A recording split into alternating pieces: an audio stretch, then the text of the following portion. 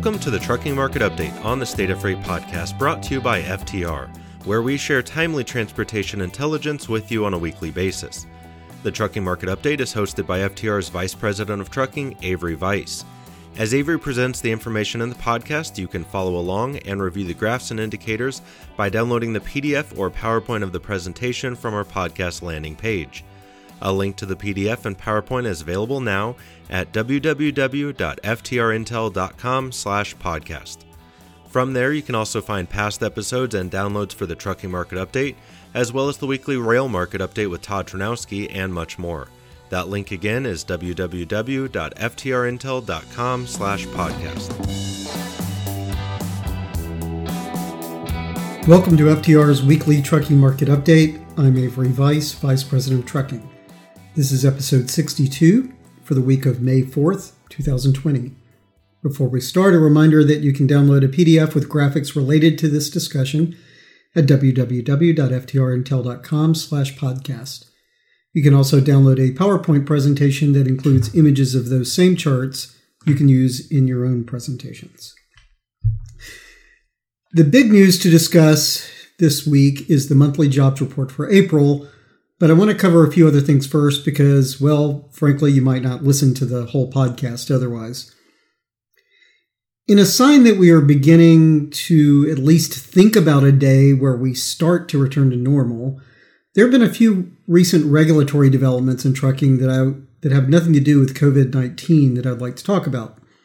I'm not going to go into detail on any of them because we have lots of cover today, but I do want to mention them so that you are aware of the developments if you are not already. First, FMCSA, or the Federal Motor Carrier Safety Administration, has launched a permanent crash preventability determination program to replace a pilot program that ended last year. The agency has expanded the categories of crashes that can be challenged as not preventable and has streamlined the review process. It also will exclude those crashes deemed to be not preventable from the safety measurement system and the CSA program by connection to that. FMCSA posted the details in the Federal Register on May 6th, and you can find the information on their website at www.fmcsa.gov/regulations/notices. The second item is a proposed rule that we knew was coming eventually. FMCSA proposed to require state driver's license agencies to downgrade CDLs and commercial learner's permits for drivers who show up in the Drug and Alcohol Clearinghouse as testing positive for drugs without completing the return to duty process. The agency also proposes to retain in the clearinghouse database a record of a driver's citation for driving under the influence, even if the driver ultimately is not convicted for the offense. FMCSA posted details in the Federal Register on April 28th, and you can find the information online at www.fmcsa.gov/regulations/rulemaking. If you are involved in trucking, you probably have at least read about those first two items. I bet the third one got past you, though, but I think it's interesting, and it's arguably a game changer if it were to happen. On April 20th, FMCSA posted for comment an exemption application filed by safety technology firm Pronto.ai, Inc., on behalf of its interstate motor carrier customers. Now, what Pronto wants to do is allow drivers who operate commercial motor vehicles equipped with the Copilot by Pronto Advanced Driver Assistance System, or ADAS, and the Smart Drive Video Safety Program to drive up to 13 hours during a 15-hour driving window instead of being limited to the 11 hours in a 14-hour window under the Hours of Service regulations. Now, if this exemption were granted, I believe it would represent the first time that FMCSA has provided hours of service flexibility on the basis of a carrier adopting safety technology. Comments on this exemption application are due May 20th. The easiest way to find the Federal Register notice is to search Google for the phrase Pronto.ai and then the word FMCSA. Okay, Well, it was fun to talk about things that are totally unrelated to COVID-19, but now it's back to reality. Although we will begin by talking about the truck spot market for the week ended May 1st, which was week 17. And as the COVID-19 related data goes, this will be the most reassuring thing we'll probably talk about in this week's podcast. Total spot loads remain far below average, but they rose nearly 22% from volumes the week before. Spot metrics in week 16 had already indicated that spot market demand had bottomed out, as we talked about last week, and week 17 data suggests that a recovery has begun, as we would have expected given that several states are taking their steps toward reopening. Now, despite the significant bump in loadings, total load availability remains historically weak at just 55% of the 5-year average for week 17. The total broker posted rate per mile, excluding fuel surcharge, was higher for the first time since week 11, rising 5 cents. However, total spot rates remain about 35 cents below last year and nearly 45 cents below the 5-year average. Refrigerated spot volumes increased the most of all the segments, rising nearly 38%, following a 33% increase the week before. Load availability in refrigerated has recovered so much that in the past 2 weeks it now stands just slightly below last year and the 5-year average. Refrigerated rates also are rising. They rose 20 cents in week 17, adding to the 6-cent increase the week before. Rates have now recovered to within 5 cents of last year's rates for the same week, although they remain nearly 25 cents below the 5-year average. Dry van's 20% increase in spot loads was the first week-over-week increase since week 11. Dry van load volume, which is barely half of the 5-year average volume for the week, remains at its lowest level since early 2016, except for weeks 15 and 16. Although dry van rates also were up, they rose by less than 2 cents a mile and are more than 20 cents below last year, and nearly 40 cents a mile below the 5-year average for week 17. After holding essentially flat in week 16, flatbed volumes jumped more than 30% in week 17. However, flatbed volume is still only about a third of what it was just 7 weeks ago, and it's just 41% of the 5-year average volume for the same week. Flatbed rates were up for the first time since week 11, but only by 1 cent. Flatbed rates are 48 cents below last year and 55 cents below the 5-year average. As discussed in last week's podcast, Truckstop.com and FTR have introduced the COVID-19 Truck Freight Recovery Index, which assesses trucking's response and recovery based on pre-pandemic levels. That index reflects more or less what we've been talking about, but it does so in a much more graphically simple way. The index, by the way, is available at www.ftrintel.com/coronavirus. Okay, moving on. The petroleum market seems to have stabilized after the wild ride it had been on in the second half of April. We have now had 4 straight days when the price of a barrel of West Texas Intermediate crude closed above $20 a barrel, and we had not seen that happen since April 14th. Now, if this is getting you concerned about fuel prices, understand that $23 or $24 a barrel is still a really low price for crude, and it's hard to imagine a dynamic where the price goes much higher in the near term. Meanwhile, diesel prices continue to fall. The national average price for the week ended May 4th was $2.39.9 a gallon, which is the lowest price since October of 2016. Over the past 17 weeks, diesel prices have plunged 68 cents a gallon or 22%. Okay, so here we go on the economic indicators. I would say brace yourself, but at this point I'm not sure anything really surprises us anymore. Usually we start with unemployment claims, but I thought I would make that a lead-in to the April jobs report. Instead, let's look at the ISM Manufacturing Index. So the Institute of Supply Management's closely watched ISM Manufacturing Index for April fell to 41.5, which is the lowest reading since April 2009 in the early stages of the Great Recession's recovery. Now, again, this is the lowest level in 11 years, and yet it is still deceptively strong because it's skewed by a very strong reading in the category of supplier deliveries.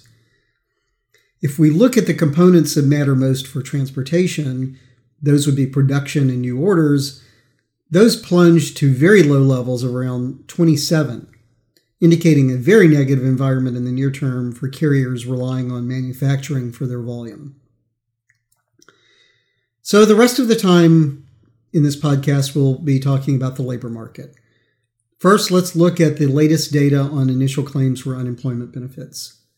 The Labor Department on Thursday reported nearly 3.2 million initial claims for unemployment insurance benefits on a seasonally adjusted basis for the week ended May 2nd. Approximately 22.6 million Americans, which is 15.5% of all people covered by unemployment insurance, have been receiving unemployment benefits for at least a week. Both the total and the percentage are the highest ever by far. Although initial claims have been lower than the week before in every week since late March, they remain very high and are only slightly lower than the week ended March 21st. Over the past 7 weeks, seasonally adjusted first-time claims have totaled more than 33.5 million. As we have noted before, the difference between seasonally adjusted and unadjusted employment claims is notable when we're talking about numbers this large. The actual number of unemployment claims filed over the past 6 weeks is about 2.7 million lower than the seasonally adjusted total. Okay, so now is the time to talk about the economic indicator that we knew would be inconceivable, except for the fact that after 7 weeks of unprecedented numbers of unemployment benefit claims, it might actually not sound as bad as you would imagine. As we discuss the April jobs report, I'm going to throw out some benchmarks first so that when you hear the latest numbers, you will appreciate just how bad they truly are.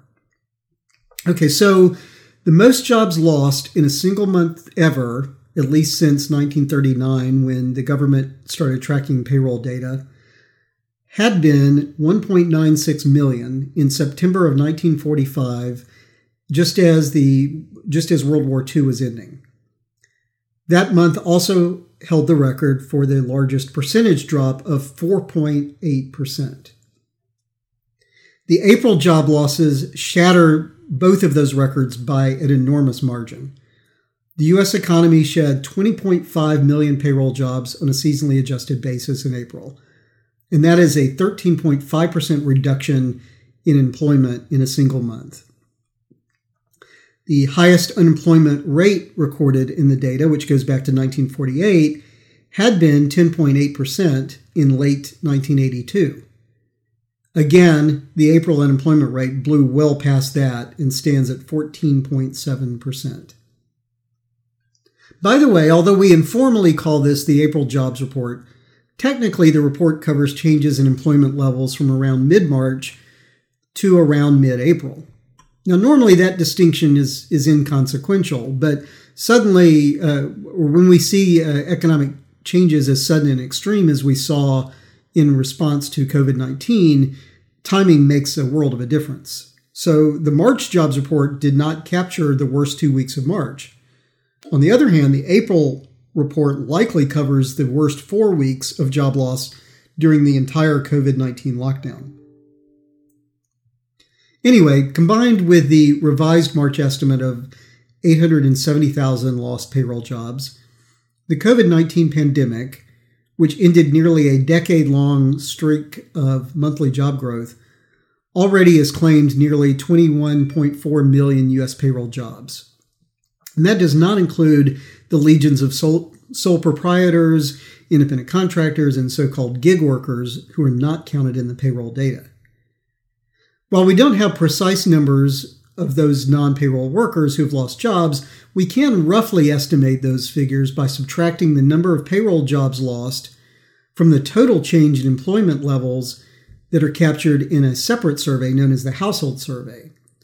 That survey, which is used to calculate the unemployment rate, by the way, estimates broad employment metrics for the U.S. population, regardless of whether they are payroll workers or not. Now, I suppose I could walk you through the math, but I'm sure that you will appreciate, especially in an audio format, that it would be better if I just give you the bottom line. And that is that if you take this approach, we would estimate that another 4 million on top of the 21.4 million payroll jobs have been lost, or at least work equivalent to a job has been lost for sole proprietors, independent contractors, and gig workers. Now, back to the establishment survey, which is what generates the payroll job figures. Digging into what we saw there, 14.4 million of the 20.5 million jobs lost come from just 4 broad sectors of the economy that represent the 4 sectors with the greatest number of job loss. Those are leisure and hospitality, and that includes restaurants, education and health services, professional and business services, and retail trade. Manufacturing contributed another 1.3 million lost jobs, and construction was down 975,000 jobs. Just one lone industry added a substantial number of payroll jobs, and that was general merchandise stores, including warehouse clubs and supercenters. That sector added a surprising 93,400 jobs. And interestingly, while those stores, which do sell food, of course, saw a big increase in employment, food and beverage stores, which basically are grocery stores for the most part, actually shed 42,000 jobs. And I found that, frankly, a little surprising that they actually shed jobs, or at least shed a significant number of jobs. And it wasn't that they had added jobs in March for restocking and then those jobs went away. They didn't add any jobs in March either. The employment level for food and beverage stores was down about 3,000 in March. The only other industry to add more than 1,000 jobs was couriers and messengers, i.e. parcel and local delivery, which added 1,800 jobs. Americans' need or desire to buy goods online during the COVID-19 lockdowns clearly is one reason for this. And that, of course, leads us into a discussion of trucking. For hire trucking shed 88,300 jobs, which is a drop of 5.8%. Those are not, surprisingly, the largest single-month drops in trucking on both a percentage and a raw number basis. The closest competitor in the data, which starts in 1990, was April 1994 as a result of a major Teamsters strike. In that month, jobs fell by 49,700, which was a 4.2% reduction. Now, other than that outlier, the biggest drop before April was 26,000 jobs, which was a 1.9% reduction in January 2009, which was really the depths of the Great Recession. And while the dynamics of the COVID-19 crisis and the Great Recession are not really that comparable, it is worth noting that the 5.8% drop in employment in April is more than the total drop in the 5 worst consecutive months of the Great Recession. So that's how big a deal it is. Now, figuring out what all this means for capacity is tough for a number of reasons. First, these are total trucking job losses, not just drivers. Now, it is true that a large number of those clearly will be drivers, because about 60% of trucking payroll jobs are drivers, according to our analysis. But we don't know exactly how that breaks down. And we also have no visibility into the private fleet side of the business. That is just simply not captured on a monthly basis, quarterly basis, and it's only captured really on an annual basis during BLS's occupational survey that it does. Now, in addition to those companies, we also don't know how many leased and independent owner-operators we have lost. Now, we certainly presume that a very large share of them are idled, but being idled is not the same as being out of business, especially in this strange time when there are no jobs really to be had anywhere. So it's not like you're going to quit being an owner-operator to go take another job because there's not another job to take. It actually may be a few months before we really get a solid understanding of where we stand on capacity for these reasons. Okay, so that's it for the week. Let's recap. Spot market load volumes are starting to recover. Crude prices have stabilized above $20 a barrel. Diesel prices have fallen by 22% since the beginning of the year. The ISM Manufacturing Index really is worse than it seems. The unemployment claims that we're seeing have now totaled more than 33 million in just 7 weeks. April was the worst month for the labor market in U.S. history, and for hire, trucking shed nearly 6% of its workforce.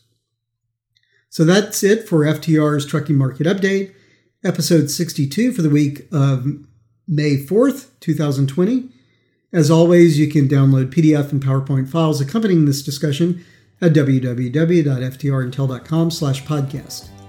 Thanks for listening, stay safe, and we hope you will join us next week.